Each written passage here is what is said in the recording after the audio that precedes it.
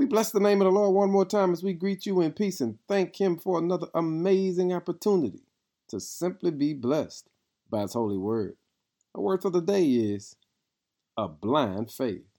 In 1 Peter 1 verse 8 says, "You love Him even though you have never seen Him.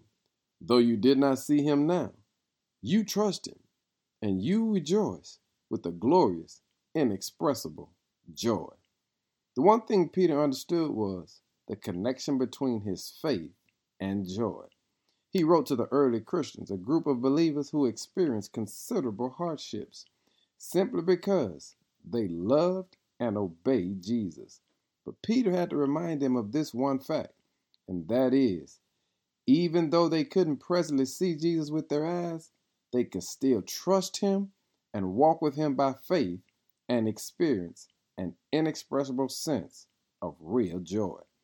It couldn't be diminished by their difficult times if they understood the power they had by simply trusting the Lord. I want to explain this to somebody. Peter understood the power they had because of their joy through their faith. And sometimes when the Lord allows hardships to come your way, it is because He wants to make sure you're not following by your physical ability, but more by your spiritual walk with Him.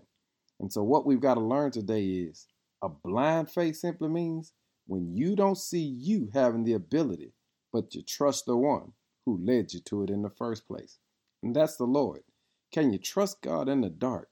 Can you trust God when you don't see it? Because a blind faith simply means you've got to rely on the voice that's leading you. And I want to encourage you today to walk blindly with the Lord today and let the whole world see Him operating through you. Give Him glory. In Jesus' name, amen.